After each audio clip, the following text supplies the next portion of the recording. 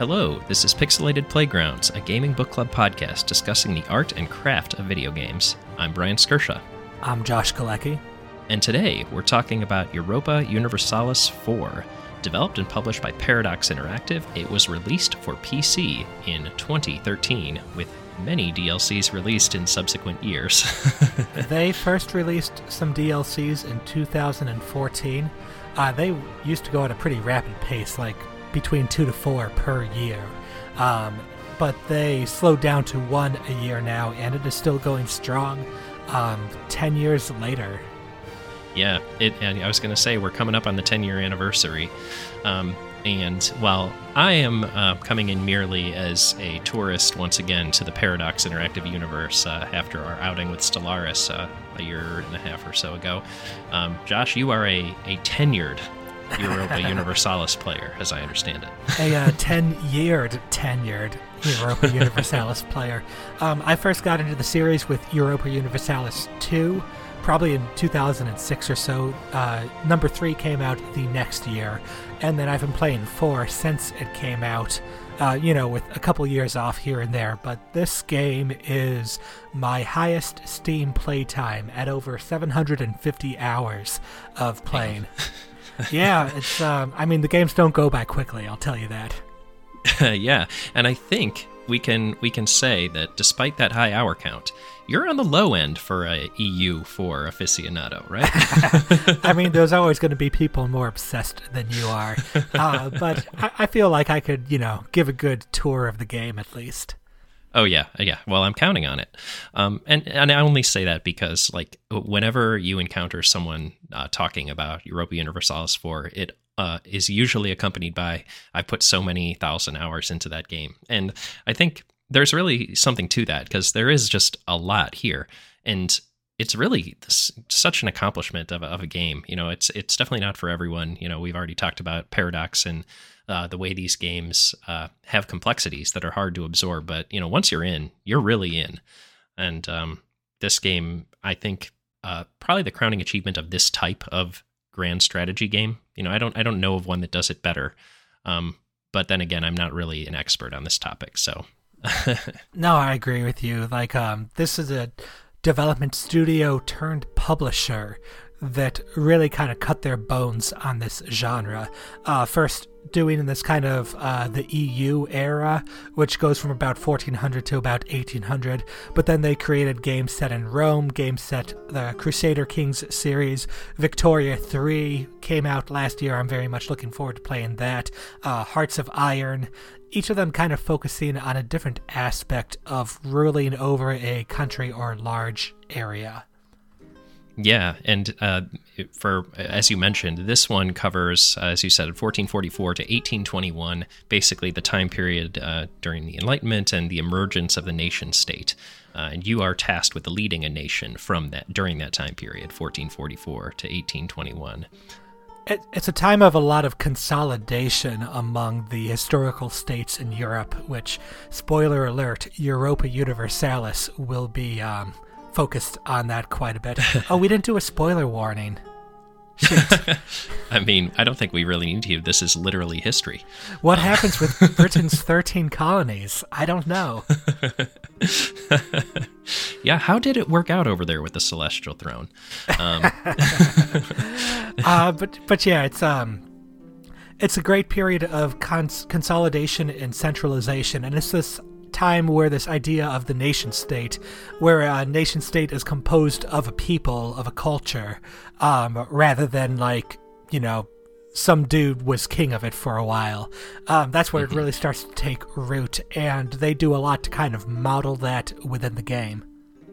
Yeah, it's really quite impressive. And before we get a little more into the complexities and specificness of all of the various things you're doing in this nation state, I want to mention that this game, despite the fact that it's been in released development with DLCs and such since 2013, was actually in development since 2010. So we're coming up on the 15-year anniversary of this game's development, really.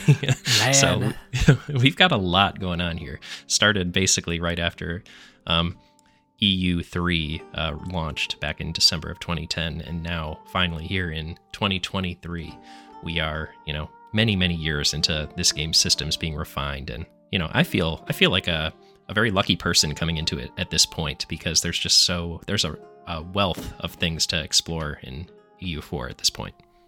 Oh, for sure. It's 10 years of polish, and my goodness, I remember doing the tutorial for this game the first time and how much better that's gotten, just in terms of how they present the information. So many of the systems have changed too over the years. Like, trade's been overhauled. Native American tribes have been overhauled. All kinds of things. Coalitions were there at the beginning, but technology was a huge kind of thing they changed up as well. It's getting to the point though where it's like that old EU4. My memories of that when it first came out almost blend into EU3, because I feel like this game was a leap forward when they moved to 4, but also the decade of work they've put into it since has really shown. Yeah, I mean, like I said, I'm coming to it fresh with fresh eyes here, and I can see the polish. Like, there's a lot of things that I see, and we'll talk about it more as we get into mechanics, that just make a lot of sense to not have you deal with. I think a good example of this is the way that this game interacts with monarch points. And we can go into that, but maybe we should set up a little bit about what the nature of this game is. I called it a grand strategy up top, and you mentioned that it takes place primarily in Europe, but neither of those is necessarily true about the game more at large, right? No, it's definitely a kind of a global game now, more so now than I think it was when EU2 came out. Back then, there were other global provinces and whatnot, global countries, because, hey, Europe's got to do colonialism during this time. You got to send out, Christopher Columbus and all that stuff. So you got to have places to send them to. But they've put a lot of focus into fleshing out those other countries and other parts of the world. But what is a grand strategy game? Like, I kind of think of Europa Universalis and the Total War series as the best exemplars of this. It's where you're playing it on a gigantic map. You're trying to build up your city, your countries, and everything. And kind of like Civilization in that you are doing diplomacy with other people and you're, doing allies and things like that. But I think my kind of dividing line between them is, I guess in Civ, you kind of claim territory and build things up, whereas I tend to think of like grand strategy like, hey, it's all there already. You're slotting into one particular team, side, country, kingdom, what have you, and then you're playing as them within this already developed and claimed space. Yeah, I think what you're getting at, the differences between like the map painter in its full maximalist version, like the map painter meaning you are taking your color on the map and expanding it out as far as humanly possible. That is how I play Civilization most of the time. But in this game, as you've said, that's not necessarily always an option. This game does a really good job at sort of slotting you into a given nation or nation state's historical slot. And it's kind of hard to be sort of the world-beating hegemon that takes over an entire region of geography, although it is definitely possible, as we'll talk about later. But I think, to your point, this game is much more about the interplay between the nation states than it is about becoming the global hegemon, as you might in some of the more civvy style games like this. Yeah, or even comparing it to Total War. Like, Total War has a much more involved battle system over here where things happen much more abstractly within Europa Universalis. But this game isn't focusing on the battles. It's there and it's an important thing, but it really focuses on the diplomacy. Yeah, we might get into this later, but if we were to like distill the game's focus down into like one word, I suppose it would be the nation, as opposed to the battles, or as opposed to the conquest, or as opposed to the people, as you might with Victoria. So yeah, I mean, we'll probably talk more about that later, but I think this game, getting you into the historical context of a given nation, I think is really extremely well done. And for me, playing as a nation that you know something about really helps, because you can either anticipate things coming or understand what the hell they're talking about when it does happen. And as a person who doesn't know a ton about, 1400s to 1800s European history, that made me bad at this game, generally speaking. You're like, Portugal? Do they wade into the middle of Germany on a conquest expedition? Sure. Why Listen, not? there's a big difference between knowing geography and knowing history, Well, this is definitely a game that frames itself within a historical context. And one of the, being an amateur history buff that I am, one of the things that I like about that is when you play as a country, especially one you know a little bit about. It sounded like it was Portugal for you. It was the Netherlands for me. But you play a little, you know a little bit about them, and then you get these historical events that occur, whether it's a famous person who came around, like there was a point in the game where the famous Dutch scholar Erasmus arrived, and it gave a little here's 2 paragraphs about Erasmus, and you don't have to read this if you don't want to, but you can. You also get some bonuses because of that. That was always a nice kind of I don't know, it whetted my historical appetite.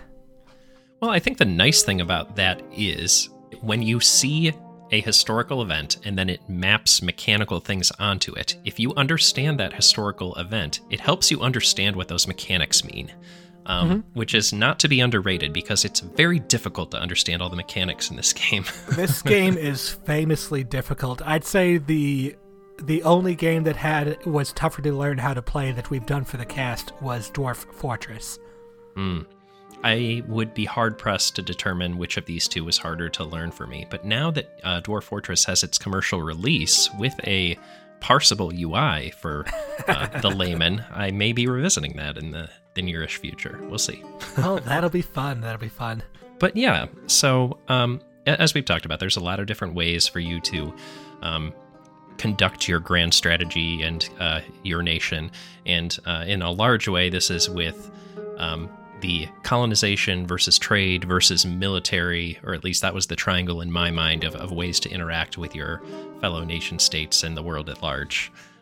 Maybe you have a perspective on that too.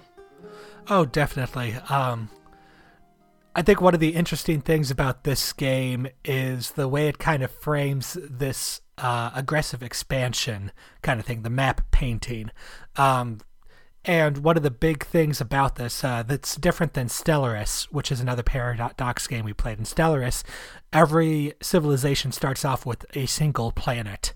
In this game, you start off and you could be France, who is a gigantic country, even back then, or England. There's the great powers, Spain or Castile back then, Austria, Ottomans, the big people who have gigantic countries. There are mid-tier countries that have several provinces. There are small, tiny little countries. And regardless of who you play, there's going to be people who want your shit.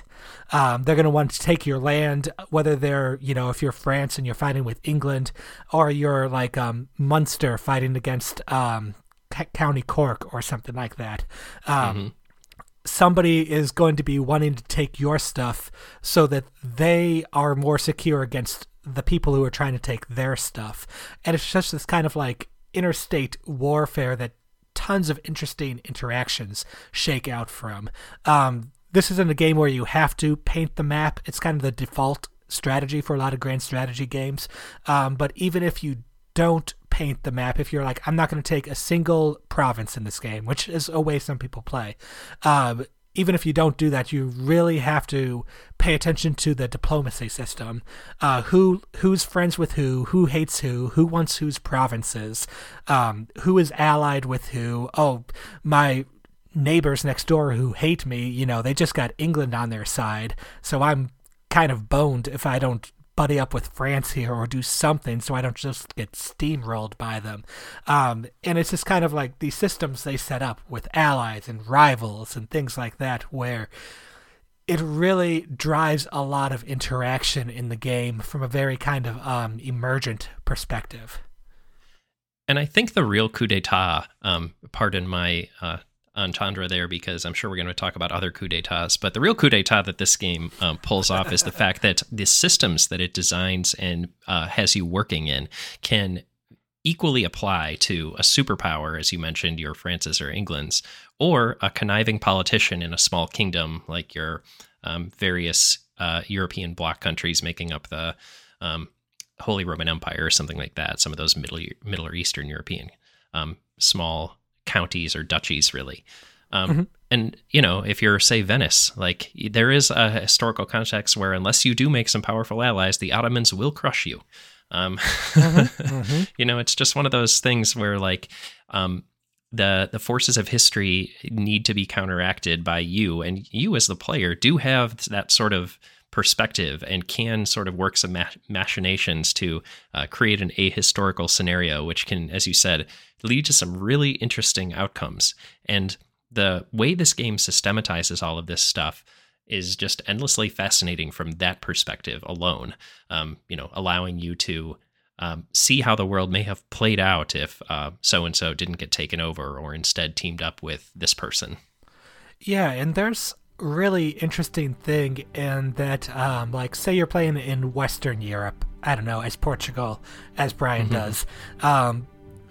You play a few games and you might look over at Eastern Europe and see what's going on. You're like, okay, Lithuania is being Lithuania, but every once in a while there'll be something like where Finland is going ham on those countries and they're becoming this huge force over there. And what does that imply for the normal balance of powers between things? Or like, oh, Austria just got they just got inherited by, their throne got inherited by France. That's not good for anything around here.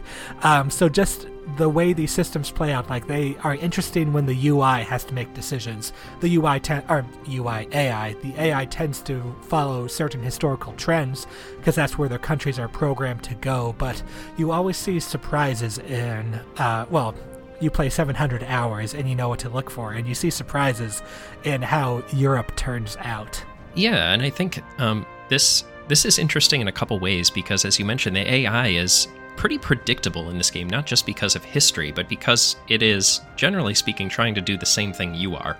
It is acting in a very... It's acting as a rational actor, I suppose, in most cases. And so you can see them start to create allies with people who are, say, maybe going to keep you from taking them over, and things like that. It's very interesting how the diplomacy works here. And as you mentioned, clicking around and checking the diplomatic relationships of all of your neighbors and keeping a close eye on that notification bay at the top of the screen as, alliances shift and coalitions are being built to keep you from expanding for the most part. At least when you're playing a large hegemon. It's interesting, but also just shows that they've really put a lot of polish into the way the AI works in this game, and it doesn't feel artificial. It feels like a really well done simulation, I guess. I've never played another grand strategy game or strategy game even where I had to care about other people so much. Like whether I'm doing Civ or Rise of Nations or whatnot, there's all the other diplomacy systems seem so simple compared to this one. Like you start a game of EU up and, I don't know, let's say you're being Brittany, a small, tiny country off the coast of France.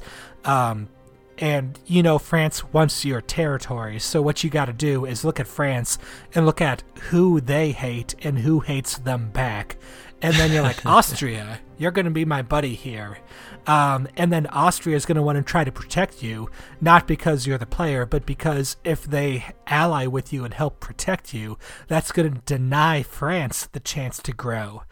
So Austria is calculating we'll be friendship of convenience right now, but it's enough to keep France off your back for a little bit.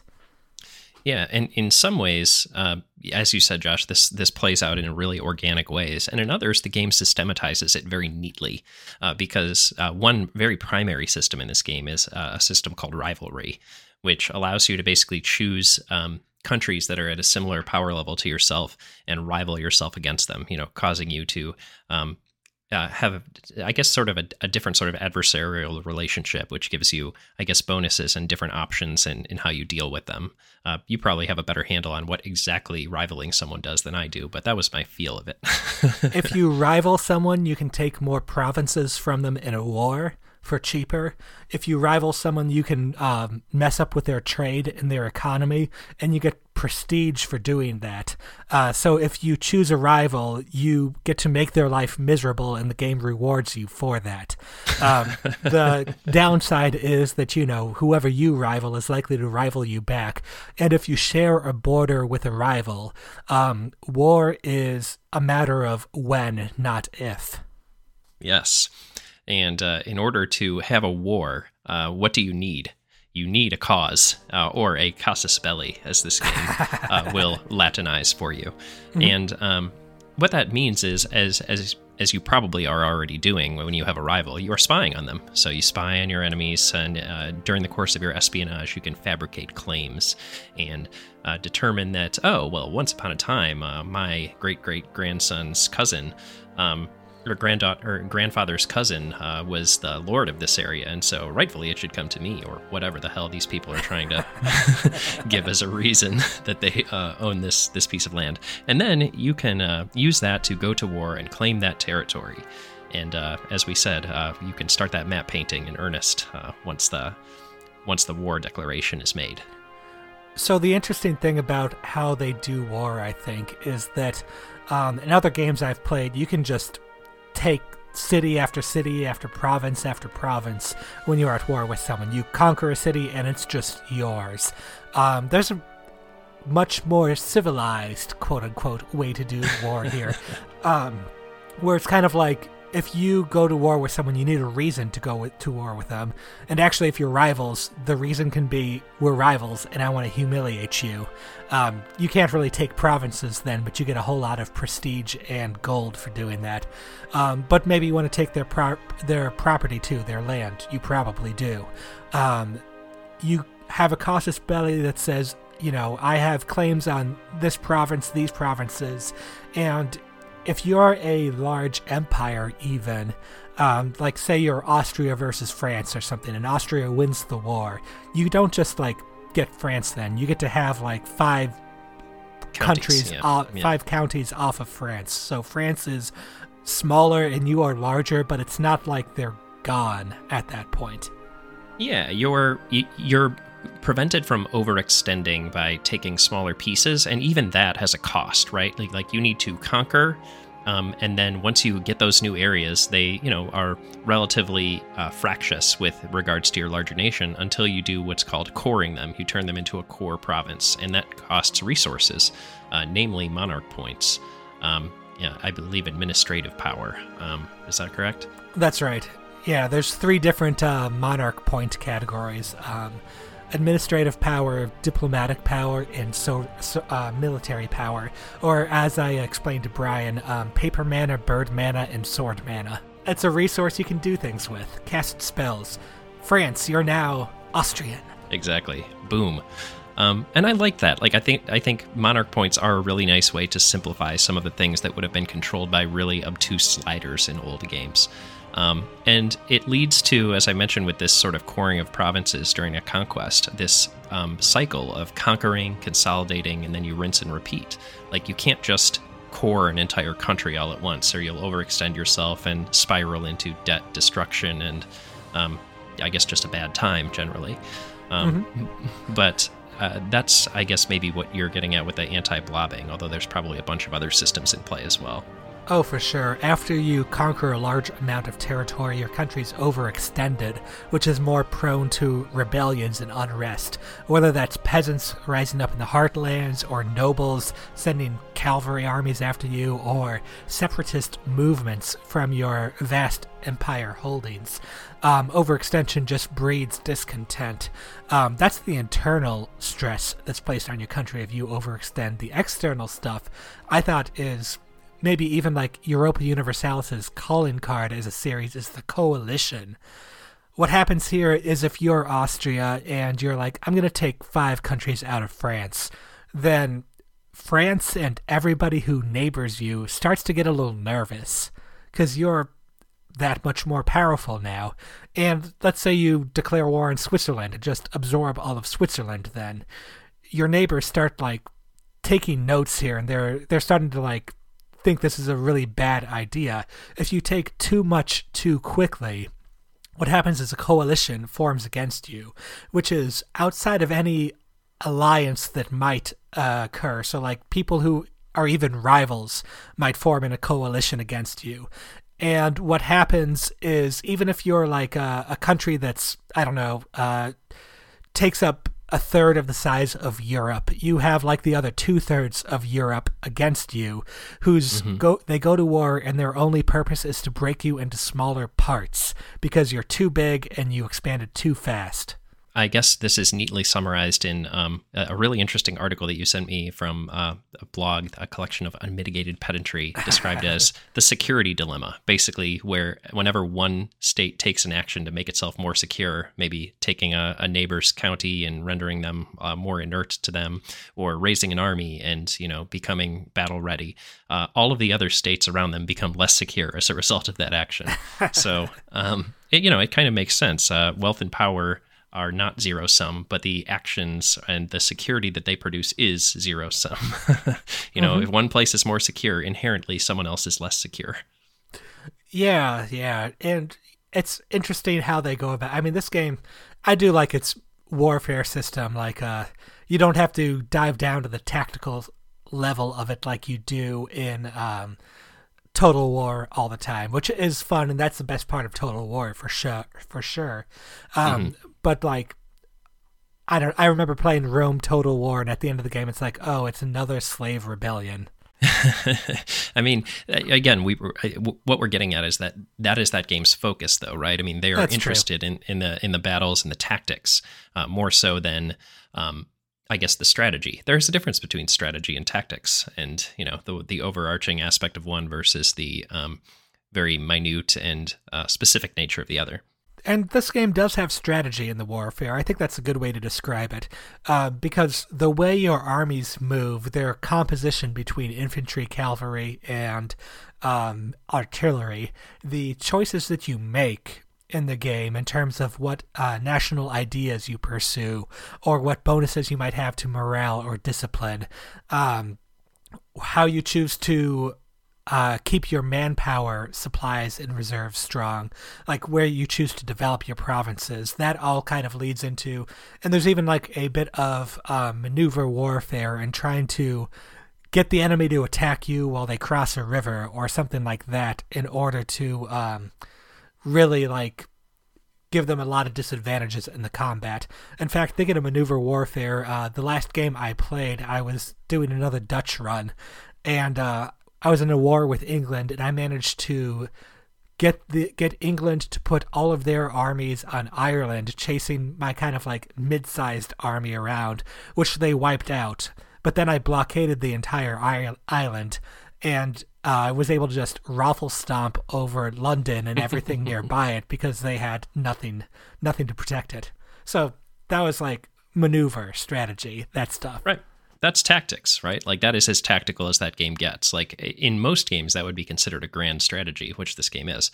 But that is as tactical as it really comes in EU4. And that is, and that's by design. Like I think, and that's a really good and kind of hilarious example of, using the game's strategic complexities to, execute a tactical means of screwing with your opponent. And I think the fact that, it has all of these options for naval combat and, blockades and transport and, as you mentioned, river crossings, like all of that is it's what you would consider grand strategy when you're talking about taking over a country, but it's also pretty tactical when you're talking about warfare on the level of kingdoms, a collection of kingdoms versus kingdom. I often found myself on the wrong side of better tactics or better strategy by my enemies, or just being harried by my own internal poor management of my country because I am a noob at this game. But I mean, it's not poor management. It's just you don't have a mental model of how everything works over here, which a lot of people back then didn't either. So you're okay. You're in good company. Yeah, that's true. Me and the brightest minds and the greatest kings of all of Europa, I guess, are in the same boat. So can't be too sad about that. That being said, the other side of the coin from warfare is, of course, the economic aspects of your kingdom. One, of course, generally leads to another. You know, you conquer more territory, you grow your economy. The best way to make your country more economically prosperous is simply to make it bigger in these times. However, there are other things you can do, other levers to pull. Trade, namely.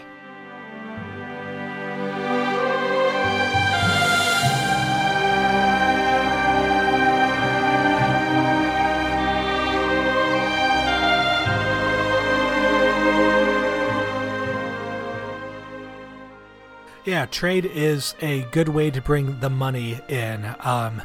They have, as a game that's very focused on colonization, or the period of time that covers colonization, a lot of these European countries are setting up mercantilist systems where they're trying to actively exploit the resources and everything of distant lands, bring in the raw materials, and that's represented in this game by the trade system. There are trade nodes that kind of flow from the far reaches of the Earth to Europe. That's unfortunately a hard-coded thing in the game, is that the direction is it's a single directional flow and it doesn't go other ways as well, but everything comes to Europe eventually. And as a strong trading nation, you can ensure that more of the trade goods flow along those routes instead of stopping to benefit the local countries nearby there. So if you have some good colonies, you have some good trade fleets that really increases the amount of goods that flow back to where you are making bank off of them. So that's interesting. You mentioned that you can steer trade within the series of trade nodes that represent Greater Europe, I suppose, but there's no way to pull a Chicago and reverse the flow of the river so that trade flows the other direction in Europa Universalis IV, correct? Yeah, there's no way to outright reverse things. There are things where they've added some additional trade flows where if you are playing as Japan, the Philippines is normally, it started off downstream of you, so there's no way to establish colonies in the Philippines or conquer anything there and have that trade benefit your home base. But they've added some things where you can go to the Pacific Islands. I think there's a trade node in Hawaii that can then go back to Japan over there. So they've added some additional trade flows, but it's still, everything eventually points towards Europe. It's Eurocentric, and the game, it's in the name, so I guess you can expect that, although it does, I guess, present a one-dimensional view of history, or ahistory, as it might be. Maybe in EU5 we'll delve further into the ahistorical aspects of reversing the flow of trade to other parts of the world. Who knows? But that being said, I think the nice thing that I found about trade as a system in this game is that it was very interactable. Sometimes I feel like with something like a Civ, if you get a trade ship and you say, all right, just go trade with this person. It doesn't matter whether they're your enemy, your friend, what have you. You're just going to get resources from it. The resources are exact. You know what you're going to get. In this game, not only can all the political implications of trade very much manifest themselves on your returns, but also you can use ships to guard or attack a given trade route, which causes all kinds of mayhem and can definitely affect the efficacy of a given trade node, or even steer trade into an entirely different node if things get messed up enough around blockades and attacks, piracy, things of that nature. Oh, for sure. If you have a rival that's downstream of you, you can send some ships out to just pirate the hell out of them, which really brings down the value of the trade they're bringing in. One of the expansions has something called treasure fleets, where if you have gold-producing colonies in the New World, then once a certain threshold of gold has been met, it'll send a treasure fleet from, Caribbean back to Spain or what have you. And that treasure fleet is a target of opportunity for other nations who are looking to make a quick 100 ducats or so. Hey, who's not looking to make a quick 100 ducats? Um, but yeah, no, that I thought was very fun, and I like that you sort of see the immediate impacts of it. There are very few things in a grand strategy game where you can, direct a unit towards a place and see immediate impacts, or shift a slider and see some immediate impacts. But trade in this game is one of them, and I appreciated that. Not only can trade be very specific and actionable, it can also be very obtuse as well. It's a very deeply simulated kind of thing. Like every province in the world produces goods of one type or another. And, wine is going to be more expensive than fish, let's say, or gems, definitely more expensive than fish. But these goods, you want to find the high producing trade nodes where all the gem and the gold and the silver comes from, or the tea, the spices, all the stuff that was traditionally a high value trade good, and kind of direct that to where you are going. I thought another interesting thing, again from the history sort of thing, is there are events that change the price of goods for good in the game. And there'll be things like, I think the first one is when the Ottomans discover artillery. They're creating bronze cannons, so the price of copper increases by 50% because they're like, oh, we want more cannons now. So there'll be ways that the price of goods and thus the trade networks shift and change. And what might have been a very valuable node before becomes less valuable because the goods that it's producing are less valuable now. Yeah, that's interesting. So you could kind of trigger, I guess you could think of this as, in a more modern context, like a gold rush. The copper rush was something that would definitely sort of shape the landscape of a particular place with rich copper mining resources. To that end, once you are finally through with your trade, or rather your trade has yielded you a great deal of riches, you bring it back home, and what do? You build up your empire. You develop it into, I guess you could think of this as building tall rather than wide, right? You are starting to build up your key core imperial nodes and zones to make sure that they are producing the most possible they can for your empire. Thinking of upgrading cities with additional buildings and things that will net you much greater, I guess, riches and stability over time. What's interesting is that all the money you make from a trading empire, it can be put to good use. You can build buildings, really increase the power of your countries, but the more powerful way to increase this is by increasing their development, so to speak, which this uses some of that mana from before, those monarch points, to either increase the tax base, the trade power, or the manpower base of a province or county. So this is a easy thing to do, a good thing to do, especially. Another big use for these monarch points is researching technology and choosing ideas, but you might be like ahead of time technologically speaking, so the tech is more expensive to research. You could get a gunpowder cannons 2 years early, or you could wait a year, get it for the same price, and also make your provinces more powerful in the meantime. Right. So it's a very powerful thing to do, although as powerful as it is, I'll also say that I think that developing a province this way to add more tax or manpower to your empire is about 5 to 6 times as expensive as conquering and coring somebody else's province. So that's another kind of inducement for this chaotic warfare that goes on in consolidation. Yeah, I'm going to go back to the line I said earlier. The best way to add to your empire's bottom line is simply by making it bigger. Exactly. So yeah, playing wide, so to speak, is definitely a standard grand strategy way to do things, paint the map and everything. Although this game does offer other ways to play in a more interesting way than I've seen from other grand strategy games. Yeah, I think that's interesting. And one of those ways, is, as we mentioned earlier, was colonization. And I think this game does a really interesting thing with colonization in that, it may be more easy to come by from your Portugals or your Spains England, etc. But you can have a game where you're colonizing Canada with Poland or Denmark, and that's kind of fun. Even more so than that, there was a game that I got where I colonized the coast of South America as Japan. Wait, the western coast? The western coast, yeah. Yeah, that makes sense. So you had the Japan Chile Empire or something like that.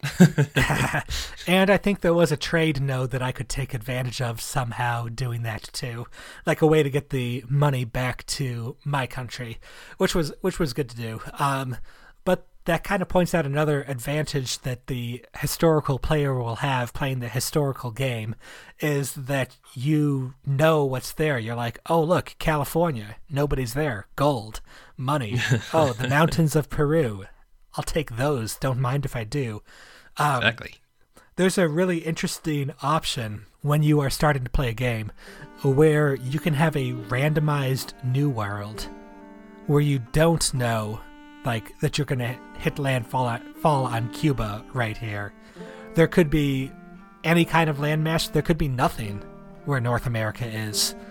And you have to explore and kind of discover it on your own. What was the name of that expansion? I can't remember for the life of me, but I know there's a specific DLC that brought that in. Maybe Conquest of Paradise? That's right. That's what it was. Conquest of Paradise. That's correct. If anybody hears this podcast and they're looking to get into the game, there are a lot of DLC here, and the community has strong opinions on which ones are needed and valuable and which ones are not. So just take a look over there and read some people's reviews of them if you're looking to get into the DLC game. This game and its DLC are often on sale, so you can come across a bundle where you're picking up like a very core set of DLC for a pretty good price, and you're getting a lot of additional features that you can add in and take out as you see fit. But I think an important thing about this game's DLC and sort of the Paradox model in general is even if you're not playing with DLC, they use DLC to upgrade the vanilla version of the game, right? Basically, DLC funds development of the core product. So even if you're not necessarily buying every piece of DLC, you are benefiting from tangential enhancements to the core system that would come along with that DLC. Just maybe not to the extent that the DLC includes. This is the same as we mentioned in Stellaris, right? Like version 3.0 came out, corresponded with X DLC, and it added a bunch of new features, but the DLC took those and enhanced them even further. And I think that's broadly speaking how it works with EU4 too. Correct me if I'm wrong. Oh, for sure. I'm trying to think of a good example within EU4. I'm thinking of Crusader Kings, though. Like, there was an expansion pack, a DLC, that introduced merchant republics as a government type to the game. So, like, Venice or whatnot became they had their own special rules and everything. Good Stellaris one. But if you bought the DLC, you could play as the new government type. If you didn't, they were still added to your game for free. So when there's a new content or a new DLC for the game, you're going to get something whether you buy the DLC or not. Yeah, I'm thinking about like in Stellaris, like several core mechanics were added in the run-up to DLC, and then DLC added a bunch of content on the back of that sort of built upon those systems that were introduced as part of the patch for that upgrade. So yeah, I think this is sort of a Paradox. This is Paradox's trick, right? Like they support their games to hell and back, and they do so by selling DLC that supports it, or that expands it even further. Mm-hmm. It's a cool system, but before we go even deeper into that, we should finish talking about the actual game. And maybe by doing that, maybe let's talk a little bit about our countries that we played as and some of the ways that affects how you're interacting with the game. For me, one thing that I found really helpful was the concept of national ideas. Basically, to me, this was like little missions that the game sort of used to point you in the right direction for how to play as a given nation. And as someone who didn't know jack shit about most of the nations I was playing as, this was very helpful. Well, yeah, the mission system they have is really good at kind of like, hey, what should I be doing as X? Or how should I be playing as a merchant republic versus a, I don't know, Islamic empire or something like that. So it gives some good ways to go through and do things. National missions, that's what it was, yeah. Besides the missions, there's also these this idea of ideas, and these would be kind of like specific bonuses and upgrades that you could get both from a generic set that's available to everybody, and as you collect more of these ideas, it's more specific country bonuses that kind of like, the Dutch get pushed to being a trading sort of empire. They get good things to go along with that. Yeah, the use of these missions and objectives to drive gameplay makes a lot of sense. Like, you get prestige and rewards. They basically function as like a light tutorial for a given nation, assuming you know how to do anything at all in the first place. But the national missions, to my mind, sort of give you this aim to shoot for, and it kind of mirrors what it would happen historically. And also, it's what the AI is setting out to do. So you can look at a nation's national missions and have an idea of what the AI might be trying to do at any given time. It helps you determine what to do or why things are the way they are, or perhaps why they're going so horribly wrong in cases. No, I got you. It's a great thing to do with that. On the topic of things going horribly wrong, unrest and rebellion. Yes, I frequently experience this. I played a game as England, as the War of the Roses. You have all kinds of unrest and, I guess, throne-seeking, wars of succession. This happens in many different places. That's a very high-profile one, the one I just mentioned. But, you're going to have factions within any nation that are not happy that you're the one on the throne. And, eventually maybe they'll take you over. And the nice thing about EU4 is, since you are the spirit of the nation, so to speak, you'll just become that guy if he takes over and usurps you. Oh, honestly, the game I just played as the Dutch, was a monarchy back at that point, and my ruler was so terrible. Like, in terms of monarch points, I think he was like a 011, that there was a noble rebellion seeking to install a pretender on the throne. And I'm like, hell yes! Let's roll out the red carpet for this guy. Get this weak-ass king off my throne. So you, like, soft abdicated. You just, like, marched him out to the guillotine, basically. Pretty much. I love it. But besides besides the nobles who can, the internal country factions who can rise up against you, I also love in this game that there are separatist movements as well. So if you have a large empire that's conquered a lot of territory, especially if you're overextended, or you're at war, or you've been at war for so long and your armies are weakened, there'll be different nationalist kind of movements that are like, hey, we think that Ireland should not be part of Great Britain, and they'll raise armies, and if you don't put them down, then Ireland breaks off, and now they're their own country. And that's another one of the ways they kind of do this anti-blobbing things. You don't just have a city where you can count on having it until you hear otherwise. Right, yeah, until someone takes it from you. Yeah, that's absolutely true. And, there are systems in, I'm going to keep making this comparison because it's the property I'm more familiar with, but in Civ, there will be ways for, conquered territories to revolt or conquered cities to revolt against you based on the loyalty they have to their former owners. But it's just, I feel like it's just rendered at such a much higher and more realistic resolution in EU4, with so many more factors contributing to it that it is almost incomparable. And the unrest and rebellion that you're dealing with in EU4 comes from such a richer historical context. And, we're going for different things between these two games, so it's almost not worth comparing them. But at the end of the day, I really found it interesting to sort of see how these historical rebellions played out to the person who you are acting as on the throne, which was very entertaining.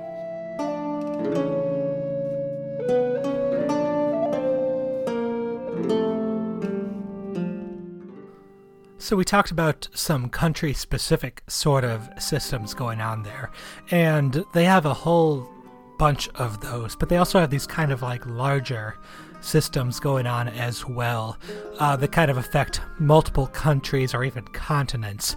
Probably the prototypical example of this is the Holy Roman Empire mechanic, which is always a fun game to play because it's just bonkers in there, the diplomacy. It's like diplomacy jacked up to 11.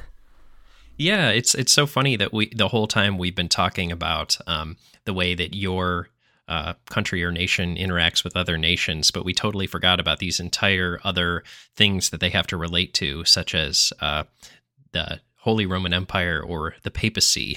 And, like the Pope is a big player, turns out, in these parts. Especially at the beginning of the game when all of Europe is more or less Catholic. Like, if the Pope excommunicates you as a country, if they excommunicate your king, anybody can declare war on you without losing any. They don't need a casus belli. They don't lose any stability or anything that happens when you normally don't have that, and they can just like take shit from you. So it's not a good place to be in. You gotta like suck up to the Pope a lot at the beginning. Yeah, and one thing I found out the hard way is that if you are excommunicated or are no longer Catholic, considered, or your nation is no longer Catholic, you no longer have the ability to marry off your king or your children to other nations' children of the same religion. Like, you cannot have an interreligious marriage in this game if you are a kingdom, which is unfortunate because it definitely screwed several things over for me at one point or another. Surprise! Reformation surprise.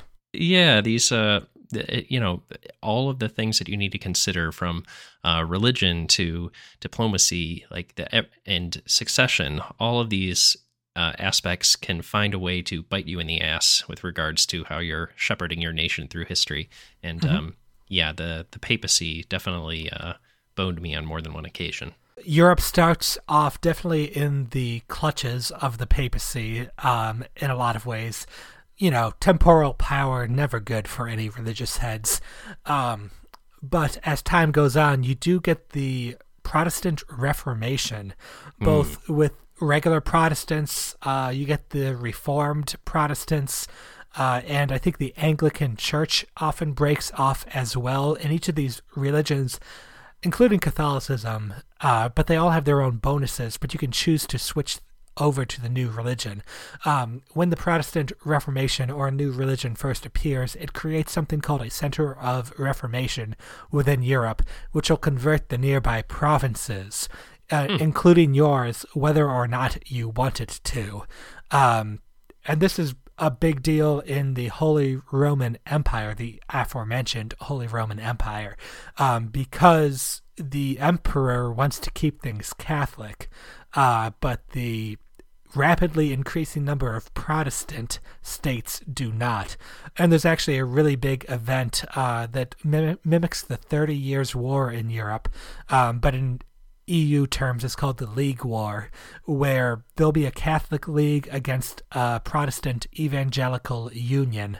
And you don't actually need to have any particular religion to join either side, because a lot of the outside power players, England, France, Spain, Ottomans, Russians, they'll get in on the action to either support or try to break Austria into a billion different little pieces. Now, do you think they did that because if they automatically always had Protestants versus Catholics, it would often end up a little lopsided? And was this like a balancing play that they changed it to a league war rather than a Protestant Reformation situation? A historically accurate balancing play. Catholic France supported the Protestant League in the actual 30 Years' War. Protestant Denmark actually fought on both sides of the league. Interesting. So this was all very realpolitik here, as opposed to which religion you'd support. Got it. Yeah. So it was alignment with interests first and foremost. Mm-hmm. That makes sense. Yeah, very interesting. And yeah, there's these large scale systems. We've talked about the Eurocentric ones, the papacy, the Holy Roman Empire, but there are, of course, I mentioned earlier on in the podcast, the Celestial Throne over in China. The ascension to being the Emperor of China is very much a big goal if you are playing over in the Ming Dynasty or anything else in the Far East. And there's also like the shogunate in Japan. You said you played as Japan at one point, Josh. I have not delved into that, but is that sort of a similar situation? I don't remember particularly what they had. They did have something for that. The Emperor of China, the Celestial Throne, is also an interesting mechanic, I think, to take a look at because it tries to model the kind of historical circumstances that befell China at the time, how there was like a implosion of warlords going on and everything. And they're able to kind of encourage this through the game's mechanics by having like a tributary system. You could be a tributary of the Celestial Throne, and tributaries could attack each other, but they were kind of like protected by China from outside threats. But if China ever gets weak, then the tributaries are like little jackals, and they're like, finally we can break free, let's everybody declare war on them at once. So it's a kind of like another example of embedding history within the mechanics, or embedding these historical circumstances within the mechanics. Yeah, and as I understand it, there's even more of that going on over in the New World. There's, a whole tribal league going on with the New World, Native American tribes, things of that nature, rather. And there's honestly just more here than I think I could ever play. Maybe if I had, 700-800 hours to devote to the game, I might be able to scratch the surface. Oh, we were talking about the DLC before. I'll tell you, my preferred strategy for this game is I'm like, hey, I'm in the mood for another game of EU4. Let's see what DLC they've come out with since I've last played. That looks good. Oh, look, the Rule Britannia DLC focuses on England. I'll play as England and go through and see what that's like.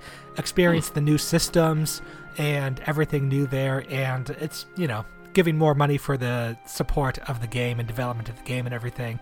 But you really can play, like, each of the DLC is really interesting because it really brings new twists on the mechanics or new events or new something or other to really kind of like, it helps the games feel fresh.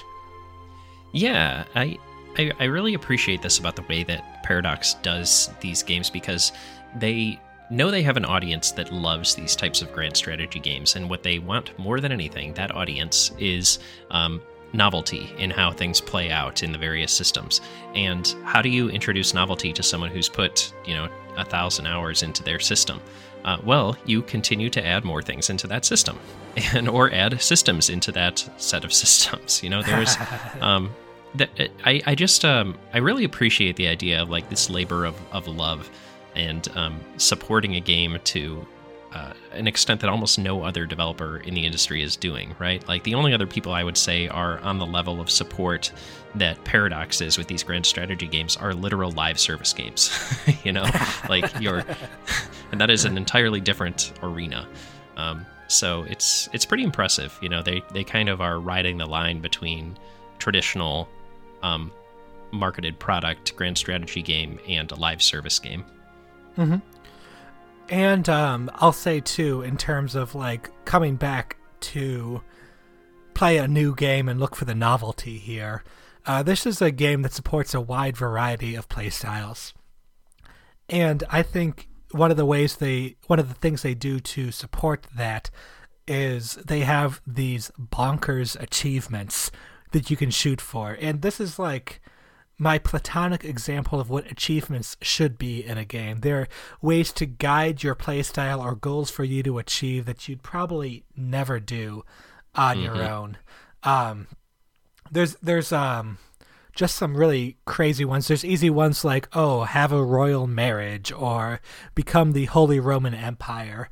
But there's other things like conquer all of Africa as Congo and keep the European colonizers out, or as the Sultanate of Rum, have cores in Rome and Jerusalem and Moscow. And Rum was like a tiny minor Ottoman state and things like that. So it's like you can scroll through the list of achievements and be like, oh, this sounds interesting. There's one called Norwegian Wood, which is, as Norway, own every single province in the world that creates wood as a trade good. So basically you're front-running IKEA at that point. There you go. But yeah, it's like, hey, let's spend the next 30 hours of the game working for this pun here. But I appreciate that. No, I like that. And to your point, I agree with the idea of achievements as gameplay conceit rather than something that just pops up at the bottom of your screen when you complete a chapter or something like that. Like, that is the most annoying and rote way to do achievements. And honestly, most of the time for me, disruptive. Like, you get to the end of the game, or a very important event occurs on screen, and instead of like basking in that moment, you see a little annoying blink at the bottom of the screen. That just happened, or whatever the fuck they're calling their achievement. And that just sucks. I think it should be, if you're going to have an achievement system, it should be driving you towards something that is an actual achievement, not just playing the game as it's meant to be played. Yeah, although I will say with those kind of like automatic achievements you get along the way, I do know some game devs who use them as a kind of low-key analytics kind of thing. Like, I know people who've put an achievement in for completing the tutorial, and what they're really doing, they're not trying to see if the tutorial's too hard or anything. They're trying to see, like, out of the people who bought the game, who's installed it and put 5 minutes into it. I mean, that's fair. Only about 80% of players, believe it or not. Well, speaking from your own experience there. Not my own, but, talking with others. Yeah, no, that's interesting. And if that's the easiest way to implement such a system or method for, getting feedback and analytics in that way, go with God. I think that's perfectly fine. But what I'm saying is, when like a AAA game and has achievements, and its only achievements are, complete chapter 1, complete chapter 2, complete the game or whatever, I'm not interested. I will turn that off. I would rather not have those notifications pop up. Thank you very much. No matter how clever the puns on your achievements are.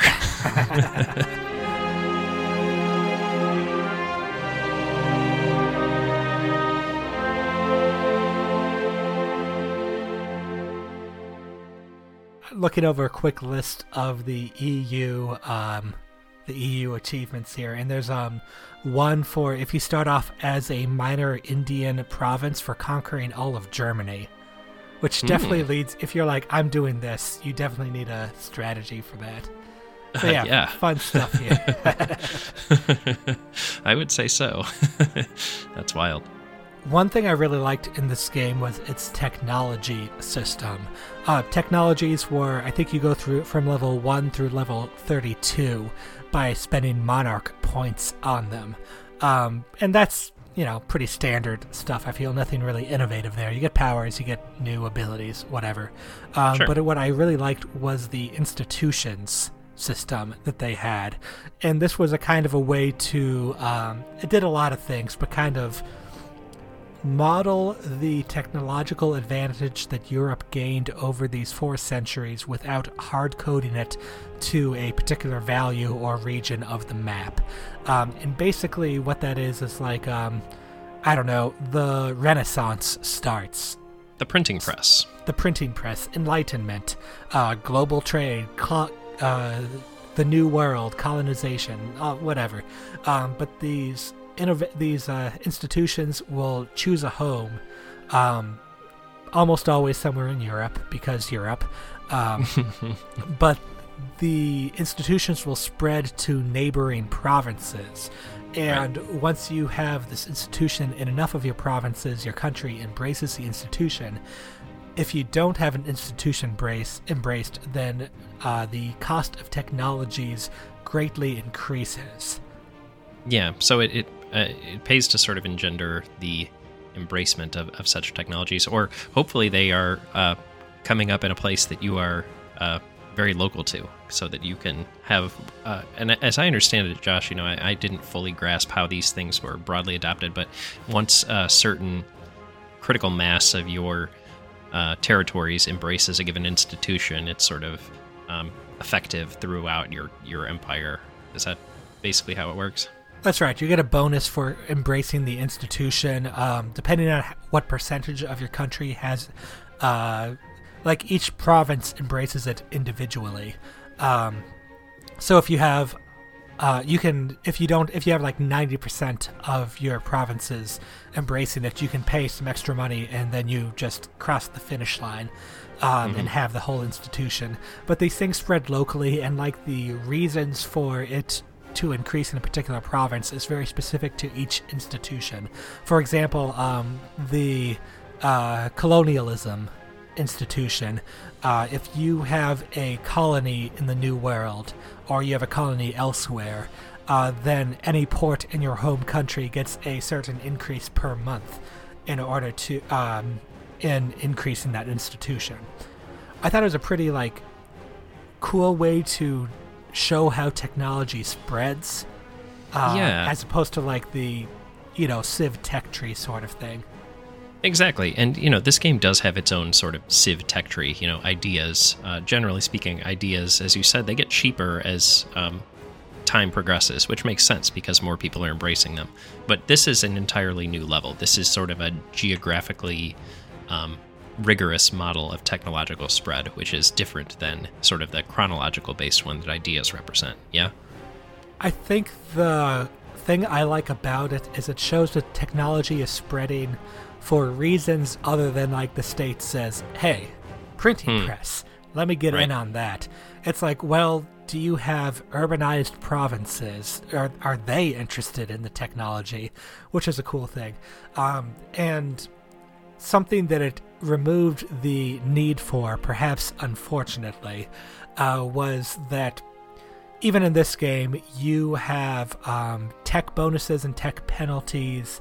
For being ahead of time, you get tech penalties. If you are behind the 8-ball, technologically speaking, if your neighbors are more technologically advanced than you are, then you get a bonus to researching the technology. Sure, you're like, hey, look at those guys over there. They're using gunpowder. Maybe we should look into that too. There was a pretty funny thing in EU2 and 3, where if you were playing as a Eastern Asian country, Ming, particularly like China, one of the powerful strategies you would do would be, it was called the Tentacle of Knowledge. And what you did was you conquered provinces one by one, extending your provinces from China all the way across Asia to Europe, where you could be neighbors and buddy-buddy with somebody who's more technologically advanced than you are, so that you wouldn't fall so far behind. But just some of the maps that this produced, it was like, here's China, and here's a thin strand of China reaching out, trying to grab the knowledge of Europe from this. So I guess what we're saying is this is a more organic way than creating a tentacle of knowledge for these types of institutions to spread. Doesn't help you much with that, yeah. Which, it's something I'm okay with how they're doing it, but I'll miss it a little bit, I think. Yeah, it's a funny gameplay conceit, like Gandhi launching nukes. Have you heard the story of why he does that? I don't know if we'll do a Civ podcast soon. I don't think we'll do a Civ podcast soon, but we can relay that story. My understanding is that in the original Civ, Gandhi was known for betraying his pacifist roots and launching nukes on a moment's notice because his aggressiveness would eventually go down so low that it would revert down from 0 to the highest level, which is, I guess, 8 or something like that. And all of a sudden he would be the most aggressive ruler possible and immediately launch a nuke at his enemies. So what happened is in programming, there's 2 ways to represent a number. Let's say you have 8 bits to represent a number, the 8 bits in a byte, and a bit can be a 0 or a 1. you can either say, I'm going to represent all the values between negative 127 and 128, or you can say, I'm going to represent all the values between 0 and 255. And those are called signed integers and unsigned integers, respectively. So in Civilization, the aggressiveness value was an unsigned int, but there was a bug in the game where when the pacifism technology was researched, it would subtract 2 from the civilization's aggressiveness. Gandhi started off at 1, so 1 minus 2 in the world of signed ints is then negative 1, which is, not very aggressive at all. Because of the way numbers are stored in the unsigned ints, 1 minus 2 is 255, which means nukes, nukes. Yes, you immediately go from Gandhi to Hitler. So, yeah, fun old school 4X stories with Gandhi, I'm sure. Well, like Civilization, Europa Universalis, Paradox Interactive in general have gone through a lot of different games. I think we alluded to this kind of like chronological order of the series before. You can have a Crusader Kings game where you take the save at the end of that and you bring it into Europa Universalis, which takes place immediately after. You can take EU and port it into Victoria, and take Victoria into Hearts of Iron. Each of these games has a different perspective on the way countries work. Like Crusader Kings is much more focused on personal relationships. Victoria is much more concerned with the population of the country, the people, rather than the land. EU is all about the state and the land it possesses. But it's kind of interesting because these are, in some ways, the dominant historical narratives of the time. Always find that really interesting that not only are they rooted in a specific chronology, but also they're rooted in a specific view of history as a series. And they don't change that over time. Like Crusader Kings 2 is still concerned with the same time period as Crusader Kings 3, EU 3, 4, etc. And they're using the evolution of the series to get at a greater resolution or a different way of representing a given time period, focusing on the same historical framing. And as you mentioned, going from one historical framing to another from age to age, say from Crusader Kings up to the 1400s, and then in Europa Universalis from the 1444 through the Napoleonic era into early industrialization is pretty fascinating. And as you mentioned, Victoria from there on into fully embracing industrialization and the population of the countries in question is really cool. I think they're doing something really neat here with regards to how they're looking at history across these eras. And I often wondered what it would look like if they mashed them up. Like, what does it look like if you do the Victoria framing in Crusader Kings, for instance? And I guess the answer is Pentiment. But maybe I need to play Pentiment first before I make that claim.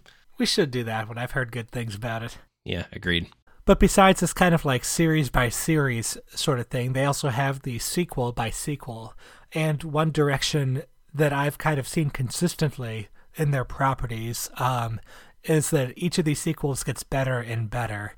And it's weird. It's not like you're playing like, NBA 2K22 versus NBA 2K21. Like, this is the same time period over and over again, but I feel they get better ways to express it. And they lean more heavily into a more open simulation way. Like, there's less railroading. I remember playing EU2, and the great powers had tons of great events, like lots of things break their way. Whereas EU4, the great powers still have things going for them, but there's a lot more chance to kind of usurp that playing as a smaller power. Things happen because of the circumstances that the countries are in, rather than them being the countries that they are, which I think is really cool from when you're trying to play the counterfactual history sort of thing. Yeah, greater computing power, greater technology, and also like just this team continuing to refine the way that they represent history as a series of systems rather than just scripted events. You're going to get that, and it's only going to get better from here, I suppose. EU5 TBD. No, I think that's the direction I'm saying is that the historical circumstances are getting more embedded in the mechanics, which is pretty great, pretty fantastic. I mean, that's the mission, right? Like, as long as that continues, and I would say these games and their overarching mission statement are a success. And with that, let's give our statements on Europa Universalis IV with a 3-word review.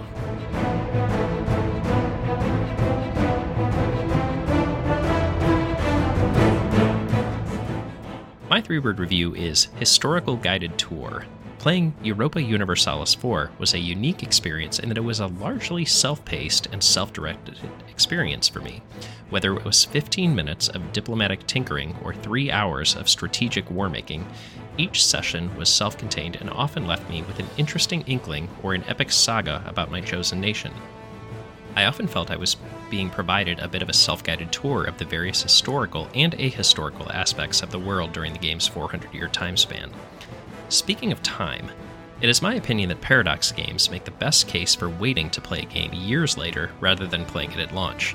You may have to drink from the fire hose for a bit as you catch up on a literal decade of system design, but you are getting a product that is vastly superior in terms of balance, stability, and refinement, not to mention price. If you have a friend that's been there for the entire long journey to the present and can get you caught up to speed quickly, that is the cherry on top. I enjoyed my historical guided tour with Europa Universalis IV, but, as with other Paradox games I've played, I still feel like I lack the experience to fully embrace its complexities. Alright, my 3-word review is By Other Means.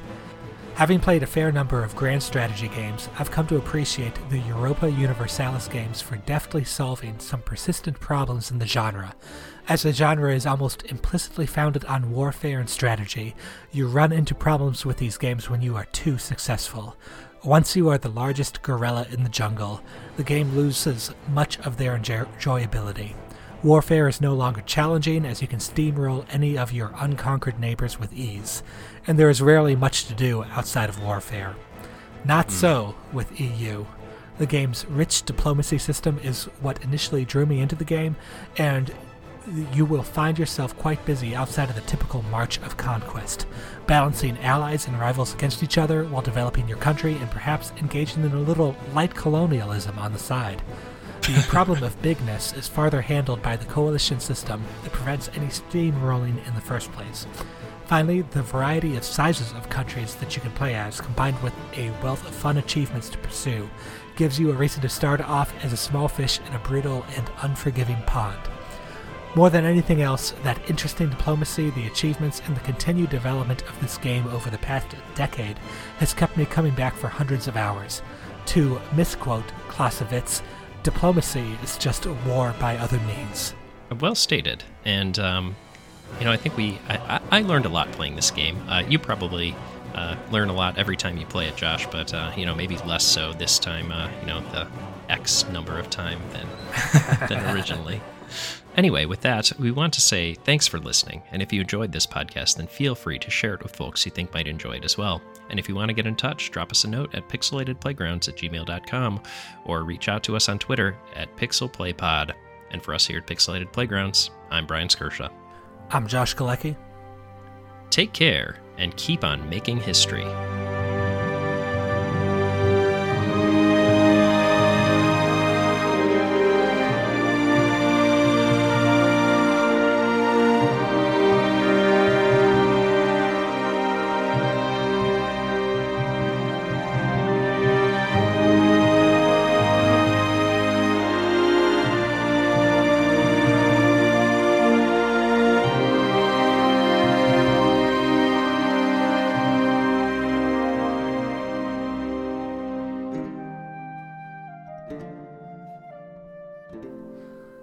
So I'm a little curious. for you. You've played the game for 20, 30 hours, a respectable amount of time. I mean, people play it for more, but do they? I'm wondering if you feel like you get the game now. I remember we tried to play this maybe 3 or 4 years ago, and it's a learning cliff you stumble off of over here. So I'm not saying like you understand what's going on in the game, but do you get it? Do you feel like that's enough time to do that? Yeah, I alluded to this in my 3-word, but I feel like I understand what the game is going for, and I appreciate it for that, and I know enough to be dangerous in terms of like interacting with its systems. But I do feel like there's still a difficulty cliff or a complexity wall that I am banging my head against a little bit with this one, as compared to Stellaris, which by the end of, I guess, the 30 or so hours I put into that one, I felt like I was pretty well versed. Like I could hold my own. There wasn't anything that was just a big sort of unknown to me. Whereas I think there's a lot of unknowns in EU4 still for me. And I think that's because like I spent most of my time in the Eurocentric portion of the game, and there are so many systems that just don't exist there. And I think it's worth mentioning, too, that this game's perspective as like a nation state, view of the world is, I guess, just a lot different than maybe what you might see in another sort of more abstract 4X game. So that learning curve alone is something you need to surmount before you fully understand what's going on with EU4. I think one of the interesting things about this game, and one of the games I'm hoping to make in the next year or so, is a sort of like tiny distilled version of EU. But that you have starting nations of different sizes. In some ways, it's like letting the player select their difficulty. But in some ways, like, the larger nations are more complicated than the smaller ones. Like, when I played my most recent Dutch run, I started off as Holland, a vassal of Burgundy, and I played the game on fast forward for the first century because I knew I was waiting for Burgundy to get weak, and I didn't have to make many decisions until then. So I think I got through like the first 100 years in maybe like an hour or two. Huh. I mean, that makes sense. If you know you're protected and you just kind of have to manage the status quo until your opportunity comes, that is a perfectly viable way to play this game. Mm-hmm. Yeah, and but again, it's like I have the knowledge of the game and everything too. I was able to skip ahead like that. That could be a tremendously boring game if you did not have that knowledge. Very much so. But I do think it's that kind of like variety of small to large countries that are around you. Like if you're a large country, you swallow the fish around you, but you can choose to play a hard game by being a small country, and like really having to know, like, master the systems in order to get things going. I think that's not something I've seen in other games. Yeah, it's definitely different, and I think the thing that EU4 has going for it is that you can see a specific nation at a specific time and think, wow, that must have been a really interesting time in that nation's history. And you can create a game that starts during that year for that country and play as it. You don't have to do what you did, which is press fast forward for 100 years. You could have just as easily started the game during the year you wanted to start it. No, it's true. The Netherlands rebelled from the Habsburg monarchy. And I've never, with all the games I've played, I've never seen that happen myself. But I could just actually start at, 1550 or whatever and have that happen. Exactly. Yeah, I like that they give you that control in the way that you're sort of setting up your scenario. And you have even finer grained control over that if you're bringing in something from a previous game, I suppose. One thing that I want to mention about the people perspective versus the nation state perspective, like this game does a thing that, most 4X games do, where it distills a lot of things into numbers and doesn't really focus on the human aspect very much. And I'm wondering, from your experience, does Victoria do a slightly better job of say modeling out the fact that going to war is going to have more implications for your kingdom than simply the fact that your manpower number decreases? 100%. Yeah, I'm just thinking about the fact that broader societal implications of these types of decisions are huge, and they have lasting effects on societies and countries and nations. And I think EU4 models that out with manpower and maybe unrest. But I think there's a lot more that can go into that, and it sounds like that might be in Victoria's purview rather than EU's. Victoria is much more into that. I don't know how much of the A Coop series you read on EU and or Victoria. Totally good. Victoria is obsessed with population. When you lose population in a war, you're not just losing a manpower number. You're losing a worker inside your province who is producing goods. See, that's interesting. Victoria 2, two things I'll say. Victoria 2 had, there's this whole balance of great powers sort of things that leads down this World War I kind of way to do things, where alliances clash against each other until the gigantic alliances of the great powers go to war with each other. I've finished maybe one game of Vicky 2, and I went for that Great War because I felt it's like the final boss sort of thing. It's not. It's just everything gets fucked up. Well, if you're going for the high score in Vicky 2, the trick is to stay out of that war because it does nothing for your score. I admire that. Victoria 3 goes even a step farther with that.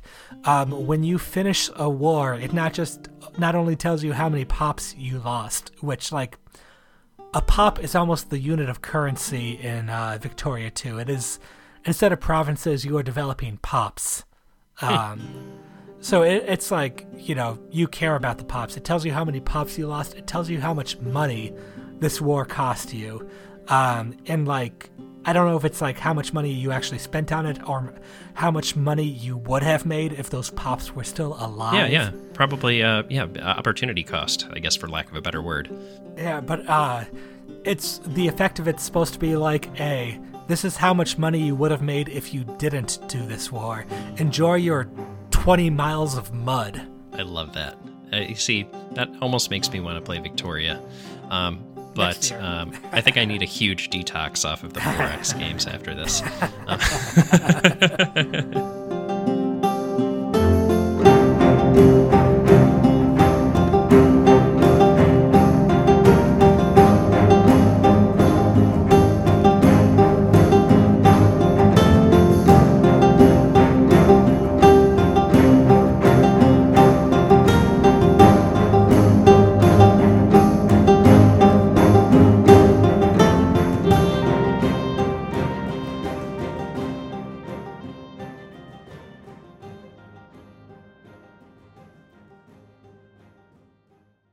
All right, so EU4. This should be a nice, quick, breezy one. Very light, simple, casual game. Sort of game. Yep. What I've come to realize is most folks don't finish a game of Europa Universalis IV. Generally not. No. The game finishes you.